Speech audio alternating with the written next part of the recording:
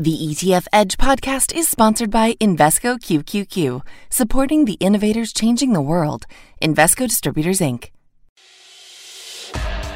Welcome to ETF Edge, the podcast. If you're looking to learn the latest insights on all things exchange-traded funds, you're in the right place. Every week, we're bringing you interviews, market analysis, breaking down what it all means for investors. I'm your host, Bob Pisani. Today on the show, the crypto craze heats up. We'll discuss the latest launches, including Schwab's first ever crypto ETF. Bitcoin may be rallying today, but it's still down 50% so far this year.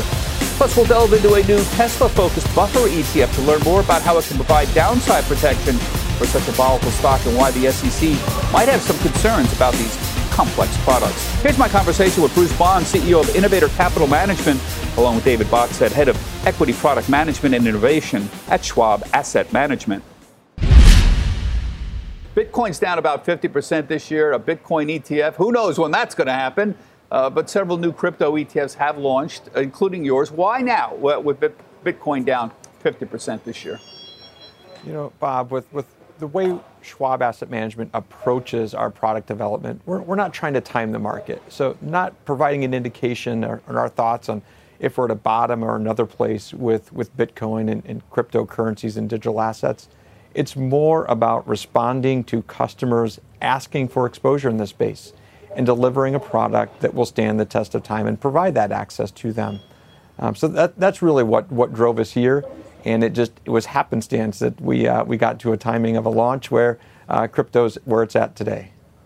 Yeah, you know, there must be something in the air. Horizon Kinetics launched a blockchain development ETF last week, an actively managed fund that invests in companies that benefit from digital assets. But I look at the main holdings here for the crypto thematic ETF. I see a lot of names that we know well in the crypto space. These are not Bitcoin, but companies: MicroStrategy, Marathon Digital. I see Riot Blockchain. I see Coinbase, Silvergate Capital, Robinhood, even Interactive Brokers. How is this particular thematic ETF different from other crypto thematic ETFs that are out there? Yeah, I think we really look at our differentiation in two ways. One is on cost and one is on the index design. On the cost, we've launched the lowest cost crypto-related product in the marketplace at 30 basis points. The other is about the exposure and the index design. And you're right in that the top names in the index and ultimately fund holdings are much the same across those products. But as you get beyond the top 10, our approach of combining the human insight with AI and models to assess companies' exposure to the crypto theme we think is differentiated. So you see a name like NCR Corp, which owns the largest network of Bitcoin ATMs, or StoneX, which is a company that provides institutional investors trading of crypto as well as custody services. Those are names that are really differentiated in the space.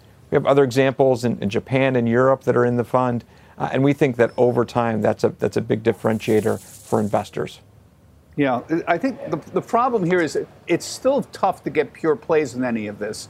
With any of these situations here, remember with pot ETFs, for example, a few years ago, that was impossible to get the kind of exposure people actually wanted. And when you wanted to do gaming years ago, you couldn't just say buy NVIDIA because NVIDIA had other products. And you're still limited by the amount of real pure plays that you have out there, aren't you? Isn't that's still an issue for you? It is, you know, and I think, Bob, as we look at whether it be crypto, any other theme, or frankly, take it to another approach when you think about sectors. You think about today's sector products and sector exposures. Well, generally speaking, you say, I want a technology exposure, but you think how broad that exposure is in technology. I think what we are doing with our approach in defining a thematic beta is a way to systematically assess a company. Sometimes it's a large exposure, sometimes it's smaller, that will change over time. We think that especially those smaller companies, as it has the potential to increase within their business, they may see a larger benefit over time. You know, last week, I thought about you because I know we were going to have you on. I saw BlackRock announce that it was teaming up with Coinbase to offer Bitcoin to institutional clients. Now, right now, this seems to be only just Bitcoin, no other cryptocurrencies. But I'm wondering, that seemed fairly important to me. Are we seeing any broader acceptance of crypto? I mean, BlackRock wouldn't do this on a willy-nilly. I mean, what about Schwab clients? Are they asking for more crypto opportunities? And how do you handle something like that? It's still a very speculative investment. It is a very speculative investment, but we are seeing certain segments of Schwab investors that are seeking to provide or seeking access to this asset category in their portfolios. So we're looking at ways in which we can do that. This is the first step in that. Will there be other ways? Potentially, but I think as part of that, we're also analyzing and thinking about what the regulatory environment looks like in the future. You mentioned what happened with Coinbase and BlackRock. I do think that's a recognition that this market is maturing. Bitcoin has been around for over a decade. And as it continues to mature and as other cryptocurrencies and digital assets continue to mature, I think we're going to see them be a larger part of our economic environment in the U.S. and globally. Like I said, I don't think BlackRock would do something. They're cautious. They're like Charles Schwab. They can't just go chasing fads if they think they're going to blow up on them. Right. They have they their don't own, do that. Yeah. Just like Schwab. They have reputational risk here totally too. That's I right. want to turn to you. You've got a very interesting new product out as well. I've known you for many years, but this is a really interesting one. Yeah. You launched the Innovator Hedge Tesla strategy, Yes. which seeks to track the upside performance of Tesla to a cap. Now, explain how this works. Okay. It's not easy for investors to get their head around it. Yeah. We do have a full screen, but just explain how it works. Very simply, really the idea is a lot of people want to purchase Tesla. They want to be involved with Tesla, but they're worried about the volatility of Tesla, also the valuation of Tesla. If Tesla was valued like Ford, people would lose 90% of their value right away. So we're saying for those people that want to get in, they want a long-term investment, this is how it works. You buy TSLH, hedge Tesla, you get basically 10% on the upside, and you have a 10% floor. Now, what a floor is, that's a max loss of 10%. So if Tesla goes down 20%, you lose 10%. If it goes down 50%, you lose 10%. And each quarter that resets. So at the end of September, it will reset on the calendar quarter, each calendar quarter, and you get another, whatever the upside is. We don't know exactly what it would be. Right now, it's 9.23% when we just launched it. Each quarter will be in that range, and then you have a downside of max loss of 10%. For example, let me tell you how somebody could use it. I had a big appreciated position in Tesla, up 800 some odd percent over the last several years. I decided to take my position, roll it out into this. And now I only have I have a max loss of 10% in this. Now, I'm not going to get as much upside, but we don't believe that Tesla's going to have that kind of upside it has in the past. It's a huge, think of it, it's not $1 trillion anymore, but it was one of 5 or 6 companies at $1 trillion. They only sell 1.5% of all the cars in the world. Yeah. Does that really make sense? Yeah. And what we're saying is, we're not so sure it does. We think a lot of people are concerned about it. There's a great way for you to stay with them. 2 points here. First, this is essentially a collar trade, it seems to me. Yeah, like similar.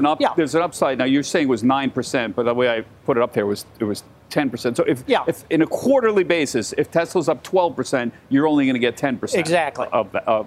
Exactly. You're only going to get up to the cap, and then you give the rest up. Right, and there's a downside protection here. So I think it's important to know you don't actually own Tesla shares. You own Tesla options and treasuries, right? And that's how you get this That's mix. Exactly right. That's how we give that position to people so that they can, they can get exposure to Tesla, but without all the risk of Tesla. Yeah. So the other thing people have a hard time getting their head around is this reset. Sure. And leverage and inverse for years, we keep telling people these things reset every day, and people can't understand and get their head around what a reset means. This is a quarterly reset. Yeah. So timing kind of makes a difference here, doesn't it? It does. It does. I would encourage people to go to our website and see where it's at, because since we launched it, Tesla has moved up some. So you may only have about 5% left on the upside from here. But if you get in around the end of September, when it resets... It's important for you to know when you're getting in, right? It is. You can't just say, I'm going to buy Tesla. It's going to be in the middle of, the quarter.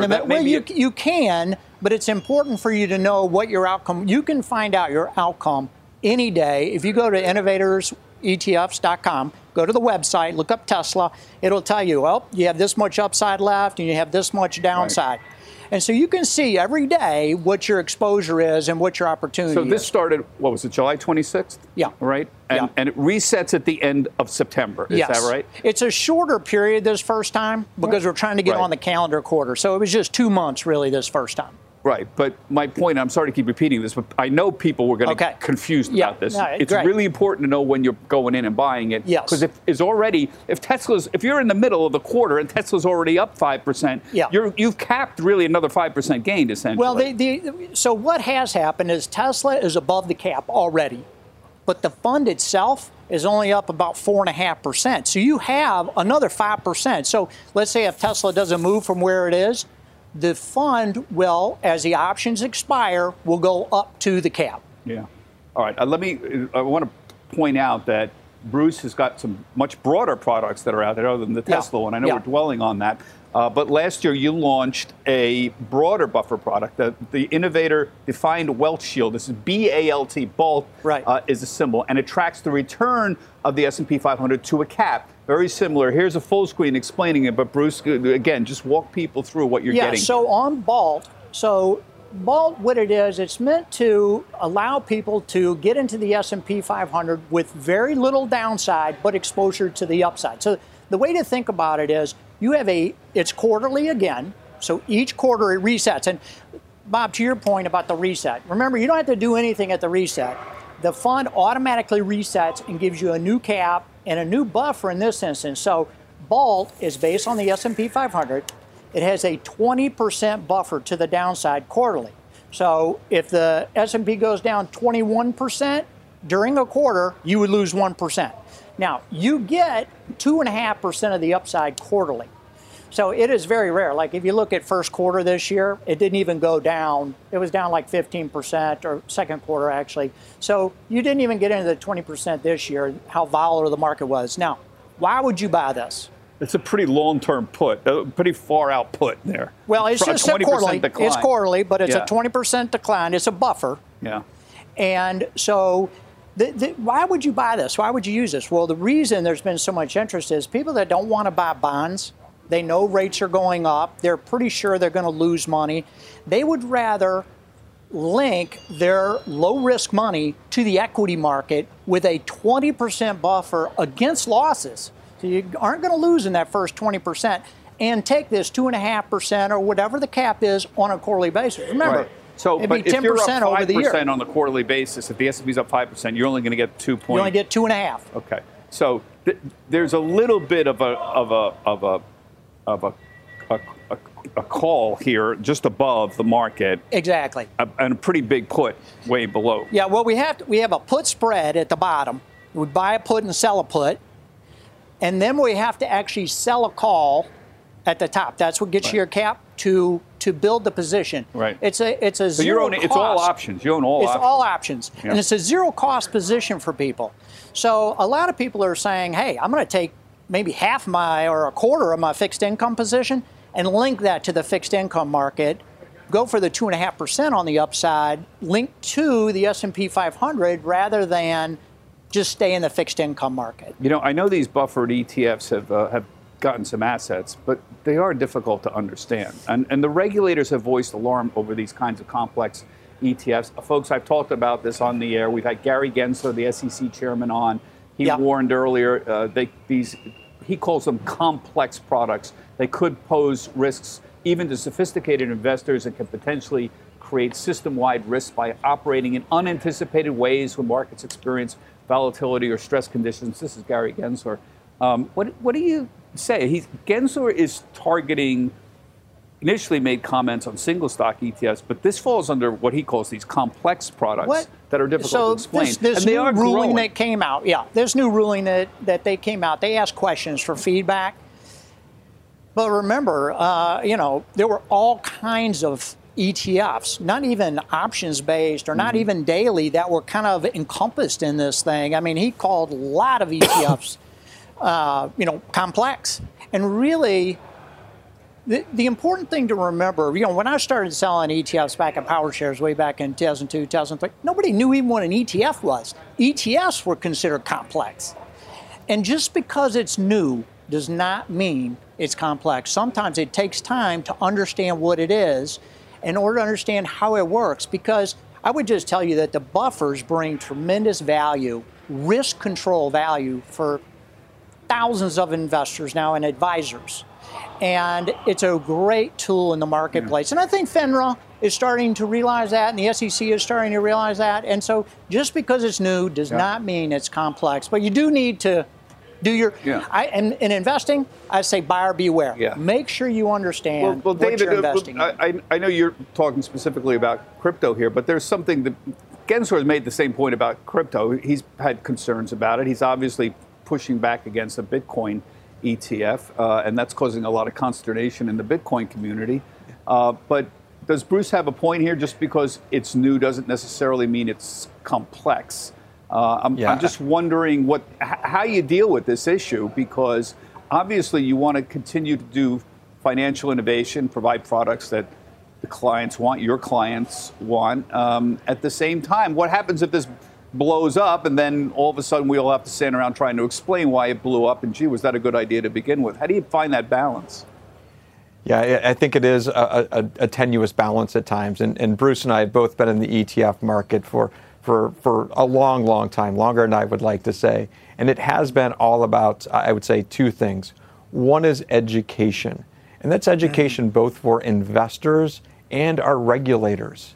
That's so important. One, for investors, making sure they are understanding the products that we are putting in market before they are going out and making that a part of their portfolios. The second on regulators is having that open dialogue. When they've got questions to learn, we can be a source for them to learn. The other part that goes into it for Schwab Asset Management is how do we test it internally ourselves? You know, we want to do a lot of due diligence, a lot of research, a lot of back testing to say, all right, in different market environments, before we bring a product, how is this going to perform? Where are the risks? What can we do to mitigate those risks, to put in place a product that is really sound structurally for design for investors' portfolios? And you know, you look at MicroStrategy, or you look at Coinbase. I mean, these things have had absolutely wild price swings. We always bring up Bitcoin. It's like, well, that's not such a great store of value. The thing's down 2/3 in a year, and yet some of these underlying stocks that are associated with this, they've done the same thing. Some of the Cathie Wood stocks, not associated with crypto, have done absolutely wild things in the last year, where we sit around and say, well, okay, you knew it was speculative. You knew not many of them were making any money or no money or losing money. And then we had a rising interest rate environment. We know what happens historically. Yep, they took care of it. With this, David. So, when I bring this up, I'm very neutral on the price of Bitcoin, but I do point out that we've had the same wild swings in some of the pure play products, equity products that underlie these things. Well, and speaking of complex too, remember, they can buy all these individual stocks out there that they don't understand a lot about. Being able to have that in a portfolio that's at least diversified for them, I think, is a benefit to a lot of investors. Yeah. You were going to say something, That's David? exactly right. No, I was going to say that's exactly right. So many investors will look and try to take that position through one or two stocks. And that just actually adds to the risks. When you can do that through a diversified basket, or as Bruce has done in providing some caps on upside and downside, that can be a little bit more controlled and measured way to get that exposure for investors that they're looking for. You two guys have been in the ETF business a long time. I'm wondering if you have any observations of what we're seeing this year. Bruce and I were talking earlier, David, and the thing that's remarkable to me is in a year where there was really serious ups and downs in the market, overall, there are still inflows into equity ETFs. They tend to be still the plain vanilla broad ETFs, the S&P 500 type funds that still continue to get slow but steady inflows.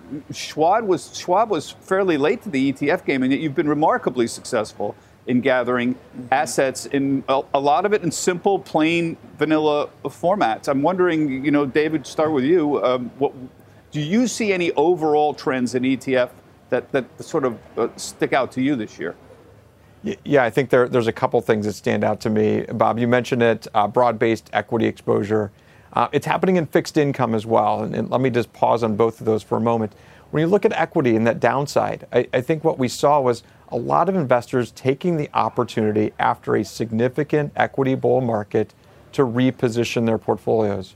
A lot of those investors likely coming from active strategies and moving into passive strategies where they had big gains that they didn't want to take that tax bite to move into lower cost options, and they were able to do that during that downturn with equities. Similarly, in fixed income, we've seen huge fixed income flows this year. And I think, again, it's repositioning of portfolios. As we saw that inflation trade take up and really to grab onto the attention of investors, we saw a lot of flows into tips. As it seems like we may be, and you can debate on whether it's a hard or a soft landing, you're starting to see some of that repositioning in fixed income occurring as well, looking at how do I want to really position my portfolio from a credit standpoint or an interest rate standpoint, and getting very specific. And that's driving a lot of the fixed income ETF flows, because you can get a little bit more granular positioning than many mutual funds have historically provided. I was really surprised, apropos of what David was saying about inflows into bond funds in July. You think, my heavens, rates are going up eventually. At least the Fed wants that to happen, and yet we're seeing it's inflows been amazing to watch bonds, bond huge ETFs. amount of flows. And I think the reason it continues to grow, I know you're a big fan of Bogle, and the passive approach tends to continue to outperform the active approach. Even in this downturn, they say, well, wait till the downturn, we're going to outperform. And, time and time again, we just don't see that. And I think you couple that with, we are huge believers in the ETF structure, the chassis, to deliver, most of the performance to investors, as well as defer your gains through time. Those two things coming together are going to continue to drive flows in that direction.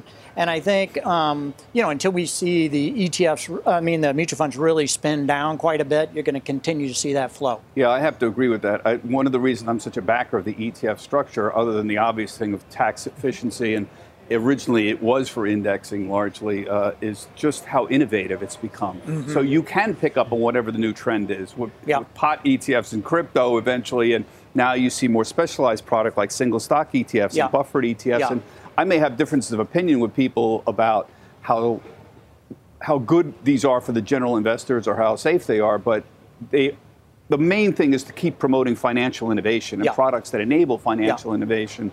And we may argue about how much guardrails you ought to put around them for the investor, but there's no doubt that ETFs are one of the great financial products of the last 50 years, I think, one of the great innovations. I think, too, Bob, that the important thing is on complex products in this issue, it's very important not to shut down small firms who want to bring innovative products and to tell them and move them to the sideline. It's important to support them and realize they're new. We need to understand them. Are they doing something safe for investors? And let them go forward. Otherwise, this innovation that's so great, we'll start to lose that in time because people won't be able to bring new ideas because of the rules that are put around it. David, I'll give you the last word. What else is out there in Schwab's toolbox? What else? What are you hearing from investors? Is there something out there on the horizon that you think the Schwab investors are looking for? What do you see? I think it's getting to the heart of what Bruce and I are both talking about here is how do I continue to personalize my portfolio with unique exposures like the Schwab crypto thematic or a buffered ETF? And how do I continue to reduce the cost of my portfolios to help me build wealth in my portfolio? Because that's the one sure thing that can benefit a portfolio is reducing costs. Mm-hmm. I was hoping he's going to say new pot ETFs or something like that. But I knew I wasn't expecting you to say that. I don't think he'll be doing that one anytime soon. See if I get a reaction out of him. Now it's time to round out the conversation with some analysis and perspective to help you better understand ETFs. This is the Markets 102 portion of the podcast. Today we'll be continuing the conversation with Bruce Bond from Innovator Capital Management. And Bruce, we were talking about your buffer funds that are out there, which you started 4 years ago today. Today, yep. So congratulations. Thank you. Your main product, which is BALT, B-A-L-T, the Defined Wealth Shield, is a buffer product for the S&P 500. And you've attracted $8 billion in assets by all accounts. That's a successful ETF. But again, the problem I've had is just explaining this whole concept. But the basic idea is you're buffered against the first 20% of losses. Yeah. Over a 3-month period. So BALT is a newer product that we've got, Bob, that is more kind of a bond replacement, bond alternative. But if you look at just the buffers, okay, that we're talking about, these are S&P 500 buffers. And they're 1 year long. BALT is each quarter. These are 1 year long. So there's 3 different ones. You have a 9% buffer, a 15% buffer, and a 30% buffer. Now, what does that mean? That means you can buy the S&P 500 right around the beginning of the month, and you're going to have a 9% buffer against losses. And you're also going to have a cap. Right now, the most recent cap was 23%. Most people are like, okay, I got 9% buffer on the downside, which what a buffer is it means if the S&P ends in 1 year, anywhere in that 9%, you're not going to lose any money. Right? You're going to get your return back to zero. But you have 23% of the upside. So just think about where we are today. Market's sold off. It's kind of up, kind of down. Nobody really knows where it's going to be in a year, right? I mean, is inflation going to dig in or what's going to happen? Now, you can buy that. If the market goes down 9%, you're going to outperform the market by the amount of the buffer if it's down more than 9. And if it goes up 23, you're going to get 1 for 1 on the upside all the way to 23%. So there's a lot of people that are saying, wow, I like that trade-off. In a trendless to down market, this sounds very attractive. In a generally up market, maybe less so. Do you anticipate? Yeah, I mean, the inflows have been pretty good, but it's partly because people don't know what's going on, right? Yeah, I mean, what it is for investors that are worried about the market. They don't know, is the market going to crash? Is it going to go up? This allows you to put guardrails on your investment. It says, yeah, you're not going to get above 23%. You're going to give that up. But for giving that up, we're going to be able to give you a 9% buffer, but you got to hold it over the year. And most investors, now, a young investor, Bob, maybe not. But if you have real money, you're retiring, you want to, most people in retirement, they don't want to have to make their money twice. They want to make their money once. They want to preserve that money. And so something like this is great for them. Even the 15 buffer, which gives you 17% of the upside, but you get a 15% buffer on the downside. A lot of people are opting for that. But then you have a 30% buffer. That gives you significant buffer on the downside. I guess the problem with the downside, with even a 15% buffer on a quarterly basis, is if you have several consecutive quarters where you're down 10, 12%, this isn't going to save you. For example, if you're down 10% one quarter, 10% the next quarter. Yeah, well, now remember, these are annual. These are annual. This is an annual product. So it's 15% over a year on the S&P 500. So you have to hold it the whole year. If it's down over 15%, let's say it was down 20%. But BALT resets quarterly. BALT resets quarterly, which is different than the main buffer suite that we have. BALT is more of a bond type risk profile. And then we have these other products that are really where a lot of the assets are going on the S&P 500. People are saying, like you said, most of the money is going into the same old S&P 500 funds. A lot of those people are saying, you know what, I don't want the risk of the S&P 500. It's too much risk for me. I'm going to buy a buffer, and I'm going to know I have a buffer of 9% on the downside, but I can get 23% of the upside. And that's what they're doing. And this is a reset on a yearly basis? This is a yearly reset. So on January 1st is a reset? Well, we have one. It comes each month. Oh. So like if you wanted to buy it at the first of next month, you buy it then, and then 1 year later, it resets automatically for you. Gives you a new upside and a new downside. And this allows people to get into the S&P 500, the NASDAQ, the EFA, the emerging markets, with much less downside risk to them, but having... And you know what the great thing is? What's the problem with investing? The problem for advisors with their clients primarily is setting expectations. It's hard to know what the market's going to do. So here you've got a defined expectation. So now you can look out there and say, look, if it's way up, we're not going to make it all. I mean, we wish we could, but we're not. But if it's down, guess what? We have this amount of buffer in there to provide a level of protection if the market's down. Right. And to provide this, I want to remind everyone, you're not actually owning S&P 500. You're owning options, right? You're owning options. So you're on a put. You're buying and selling a put at the same time. It's like we're buying. And then you're selling an option. It's called a put spread. So we buy a put at 0 and we sell one at 9%, for example. So you're protected in that range. Okay. But that's not enough money to buy the S&P 500 exposure on the upside. So we have to sell a call off to get enough money to buy that participation. And that's where the cap comes in. So it's a really, to be honest with you, it's 4 options that we end up buying that we put in the package. And, I've done, 1,500 equity securities in an ETF before.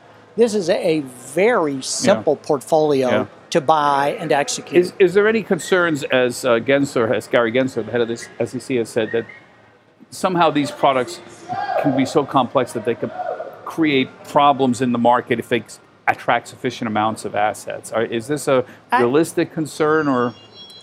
We have ours only on the most liquid securities in the world.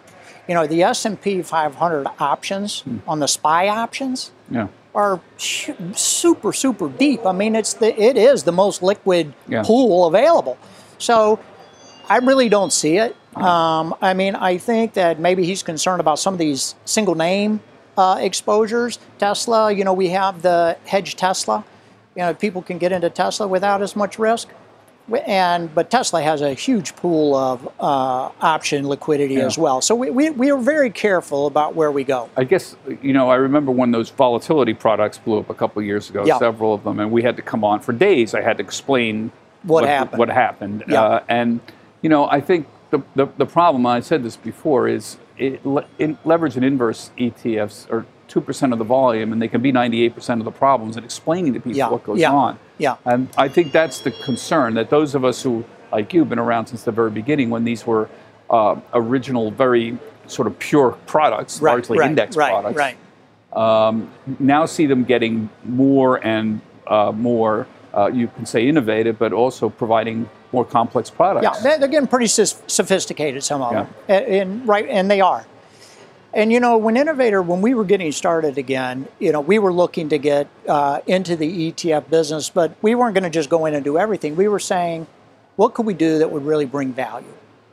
We don't want to just do the same thing. What are we going to do? Just a cannabis ETF or crypto ETF or a meme ETF, or we don't want to just play on these sidelines of these niche little products that might be big one day and gone the next.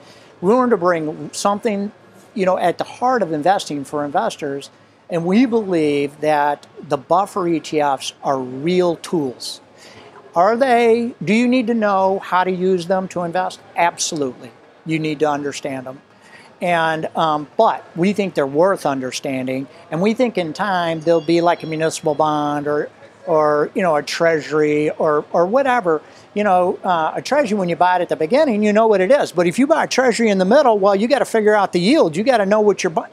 It's the same type of thing, And I think I mentioned to you before, new does not necessarily mean complex. In time, people will look back on the buffers, I believe, and be like, okay. The other great thing about this product is just the simplicity of it, in that it's a complex product, but it's simple for you to buy. Yeah. So if you were to go out and do this yourself and try to replicate it yourself, you'd be buying, as you said, four option products. And good luck keeping track of all of that. And you couldn't do it as inexpensively because it's done at the institutional level. Yeah. And what is the fee?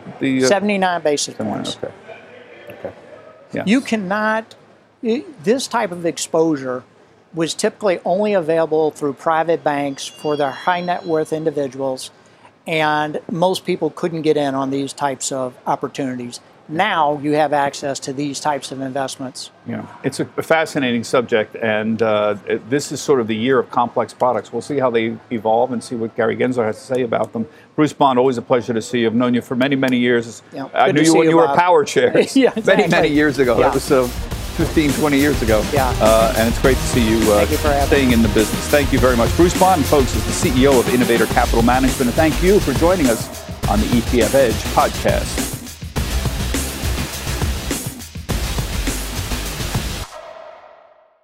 Invesco QQQ believes new innovations create new opportunities. Become an agent of innovation. Invesco QQQ. Invesco Distributors, Inc.